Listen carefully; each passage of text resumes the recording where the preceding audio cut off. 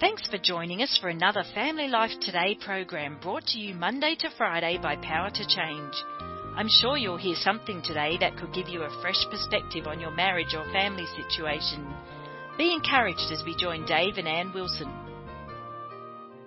So I'll never forget the day that you told me in the kitchen, this is 30 plus years ago, that I had an anger problem. I remember that was a fun day.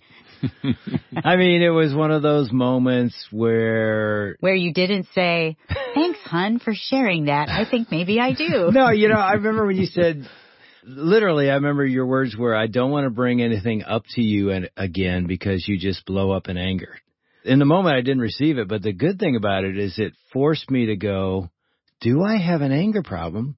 And the answer became yes. Well, you even went to God and asked that question. Yeah, and then I went to my guys that I did life with, and long story short, I started to investigate the root of my anger problem, and I discovered what it was because I didn't want to be that guy. Yeah. I think as a parent, we have the same journey we need to take with our kids to help them, whether they're 5 years old or 15 or 18, know how to manage their anger. And so we've got a guy in the studio today, Gary Chapman, back at Family Life Today. Gary, welcome back.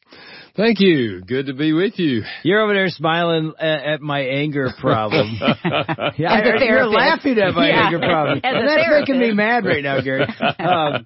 But you've written about that in, Love Languages book, which so many people know you from. And then, recently you've written a book called Things I'd Wish I'd Known Before My Child Became a Teenager. We've already talked a little bit about this.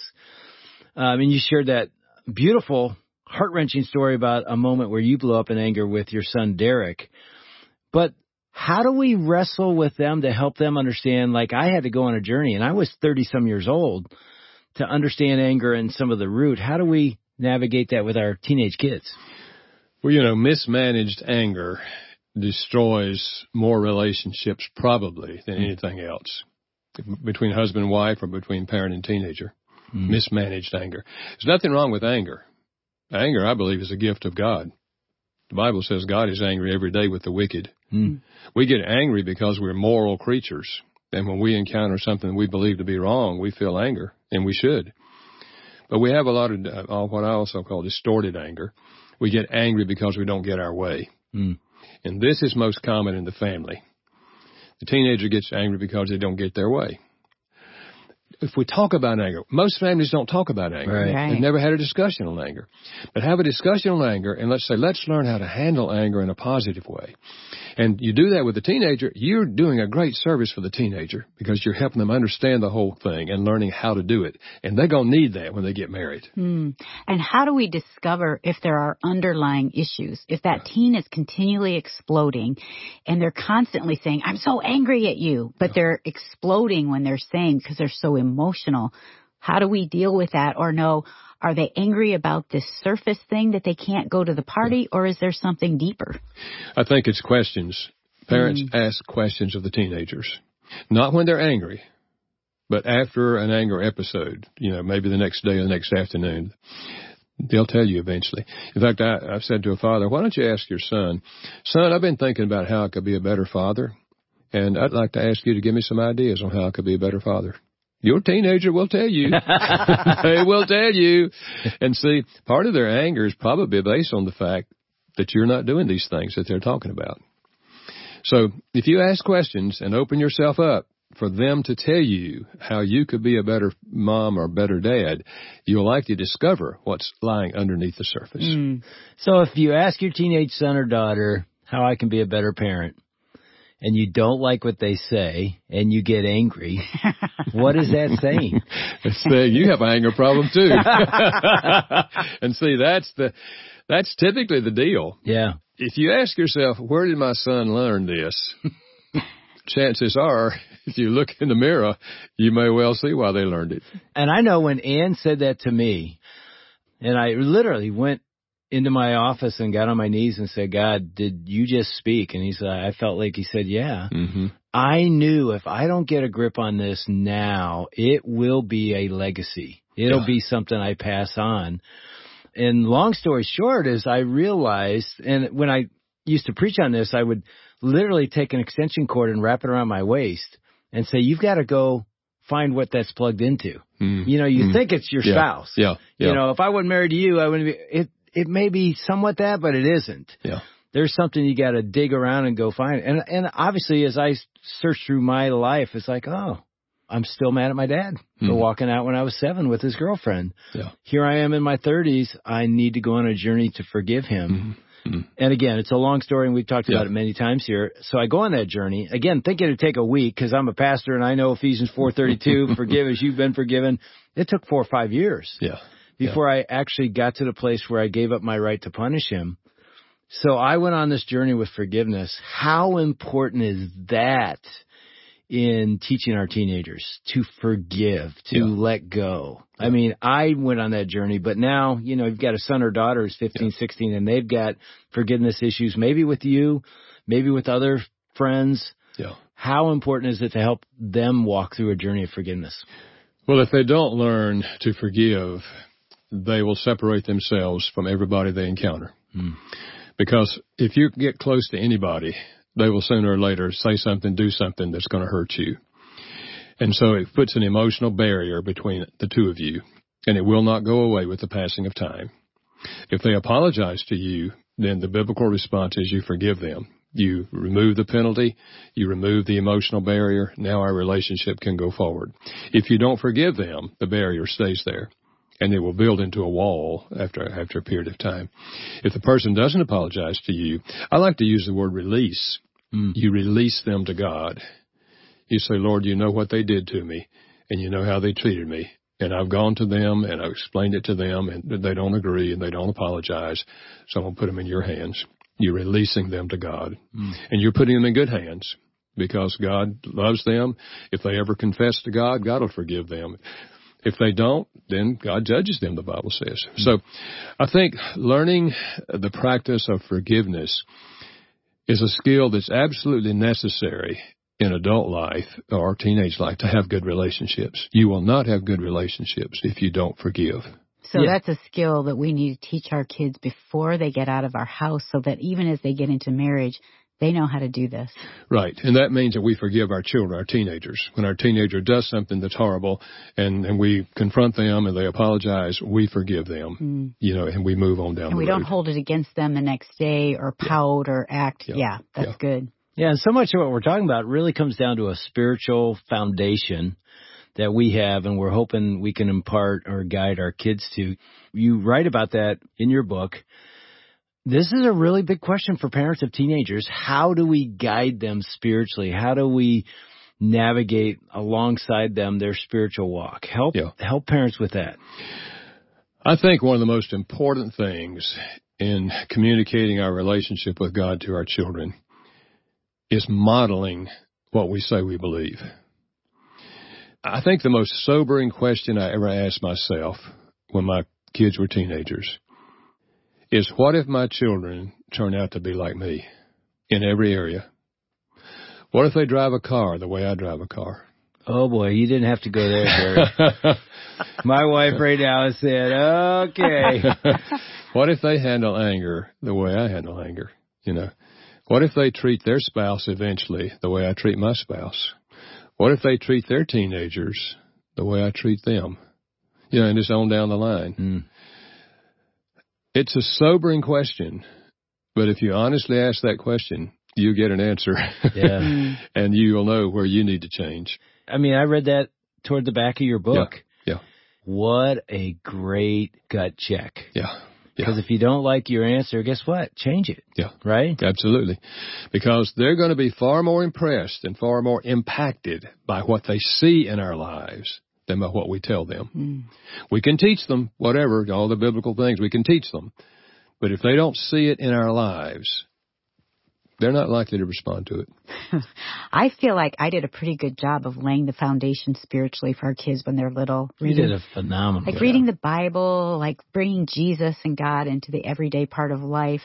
And yet, I remember asking our young adult children, what do you guys remember of me teaching? And I was so depressed, Gary, because there wasn't a lot that they remembered of actual Bible teaching. Yeah. But they did say, Mom, the thing that we remembered is you prayed all the time and you read your Bible. And I thought, well, that's a good thing. Yeah. Because they see my dependence, my need for Jesus. And also we talked about earlier, apologizing, asking forgiveness. Yeah. They knew I did that a lot.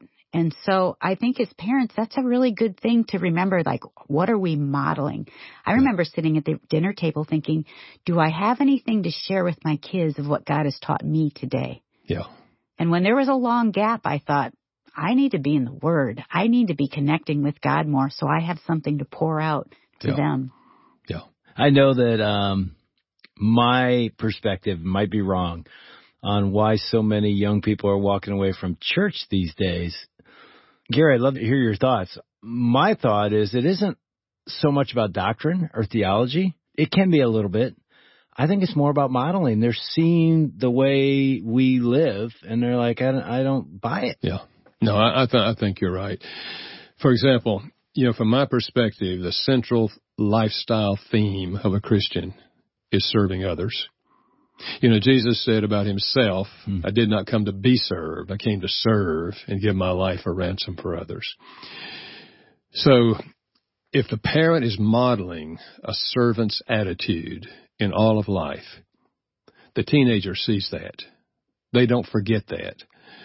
And that's why, I would take our children with me on some of the service things, going to the food pantry. Y'all like to go with me? Going to go over and pack food? And they go. They remember that, They remember when I would take them in the fall of the year in North Carolina, leaves are all over everywhere. And I'd get them in the car and say, we're going to go find somebody that's older that hasn't got their leaves raked. And I'd knock on the door and say, hi, I'm Gary Chapman. I live down the street here, and I'm trying to teach my children how to serve. And we would like to rake your leaves if it would be all right. And they would say what? And I'd repeat my little story. And we never had anybody that wouldn't let us rake their leaves, okay? And I bet you didn't. And the kids would rake the leaves, and then they'd jump in the leaves. The teenagers, they were young teenagers. We were doing the jumping in the leaves and all that. And then we would drive home and say, how do you guys feel about having helped some people? Oh, Dad, that was so fun, So they see you serving others in whatever ways, you're equipped to serve others.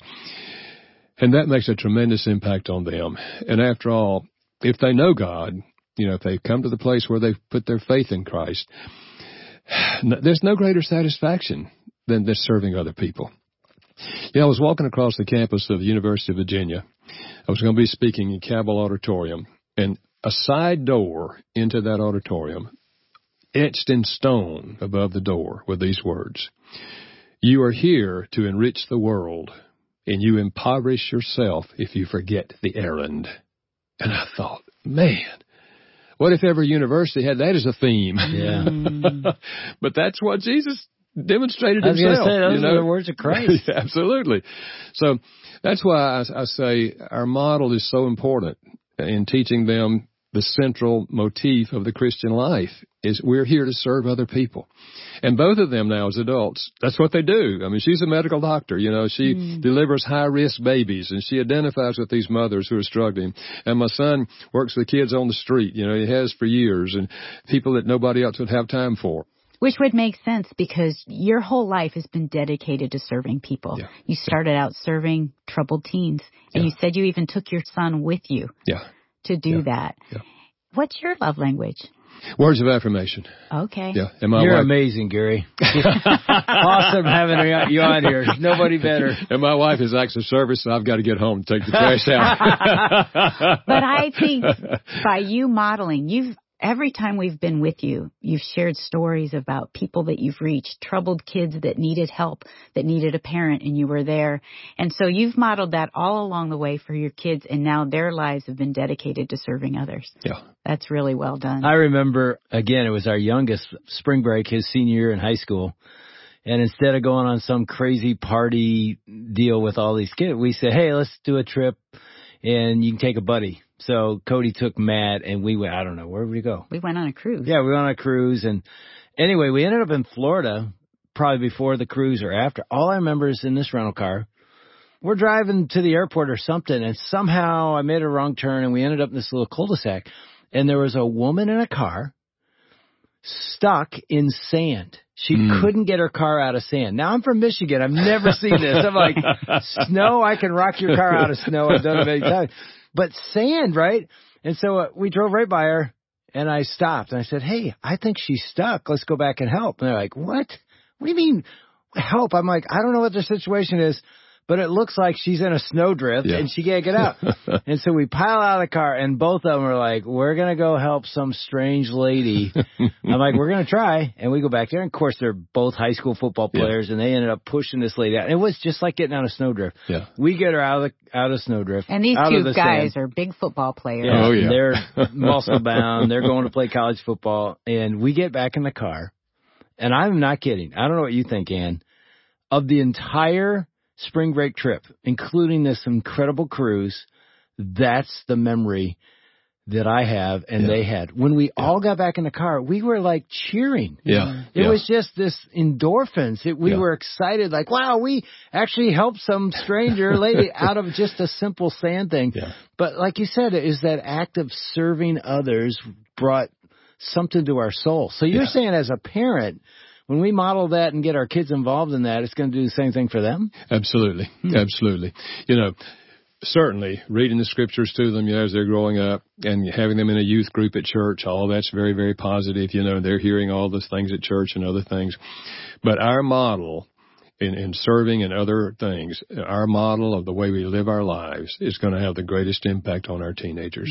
And those are the things they're going to look back and they're going to remember. Well, what that does, too, it takes their eyes off of themselves, which as teenagers, it's easy to be looking at themselves a lot. And that takes us into that mental health or emotional health area where parents are talking about this so much because their kids are depressed. They're dealing with anxiety. They're not sure how to help.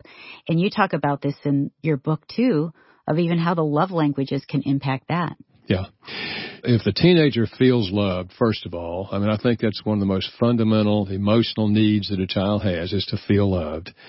And if we understand their love language and they give heavy doses of that love language, and we sprinkle in the other four because we want the child to learn there's more than one way to love, and that child feels loved, and then they have a demonstration in front of them every day of how to live the Christian life, what this looks like. It's a life of serving other people. And we bring them into those service things so they get to experience what you were just talking about earlier, of helping other people. Because part of the thing with teenagers is they're trying to find meaning to life. Why am I here? What's this all about? Well, it's all about serving other people, from the Christian perspective. So if we can help them do that, they feel good about themselves after they've done it. They push the lady out of the sand, they're feeling good about themselves. And they realize, oh man, this is wonderful. So then they start looking for places where they can serve. So, we're teaching them by our model to follow Jesus. And we're acknowledging that the reason we are doing these things is because we're followers of Jesus. We've given our lives to Him. And we're His representatives in the world, and we're here to make the world a better place. If they get that image and that picture, they're far more likely to follow through with what they've been taught. Now, did you ever have to go into your son or daughter's bedroom at night after you blew it as a bad model and say, I'm sorry? I don't remember going into their bedroom and doing that, but I do remember telling them I'm sorry on several occasions. But I tried to do it pretty quickly after I'd done it.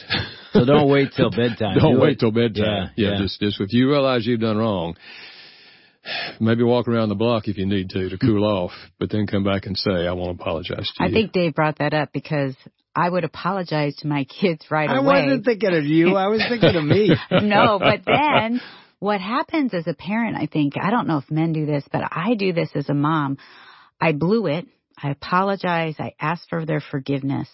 But then I go to bed and I just can't get over it. I hear that self-condemnation. What kind of mom would do that? Yeah. So then I would go back into the room, apologize again. One of our sons wrote about it in the book because I said I just couldn't get out of that rut of feeling like I'm a terrible mom. Yeah. What kind of parent would do this? And that son said, I don't know why my mom kept coming back in. She apologized. I forgave her right away, but I couldn't get over the guilt. Yeah. How would you encourage parents with that? I was speaking in a prison one night, local prison, and they invited the wives to come in with the men, and I did a marriage thing. And in the Q&A, this father said, he was the prisoner, he said, Dr. Chapman, I've asked God to forgive me, and I know He has, and my wife here has forgiven me, and my sons have forgiven me. But what I want to know is, how do I forgive myself for all the pain that I caused other people? And I'd never heard that question before. And I think God just gave me this. Here was my answer. I said, okay, stand in front of a mirror and talk to yourself. And just say, self, you blew it. You blew it big time. And you hurt a lot of people, self. But a holy God has forgiven you because of Jesus and what he did on the cross for you. And, you know, parents sometimes say to me, when their child has done something really, really bad and they're in prison or they've gotten somebody pregnant or whatever, and they say, here's what they say in my office, Dr. Chapman, what did we do wrong? And I say to them, God himself had 2 children named Adam and Eve, and they blew it. And they had a perfect father. So don't take all the blame for the decisions your adult children make, because they can make poor decisions with good parents. Now, if you know some things where you failed them, fine, you go apologize to them. But don't just automatically take all the blame on yourself for the poor decisions that your adult children make.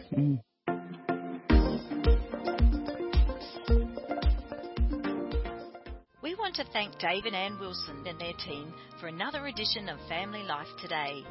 Although our programs are produced in America, the issues facing families like forgiveness, communication, and taking care of our kids transcend national borders. These issues profoundly affect relationships everywhere. In Australia, Family Life is known as Power to Change, and our mission is to effectively develop godly families, the kind of families that change the world one home at a time.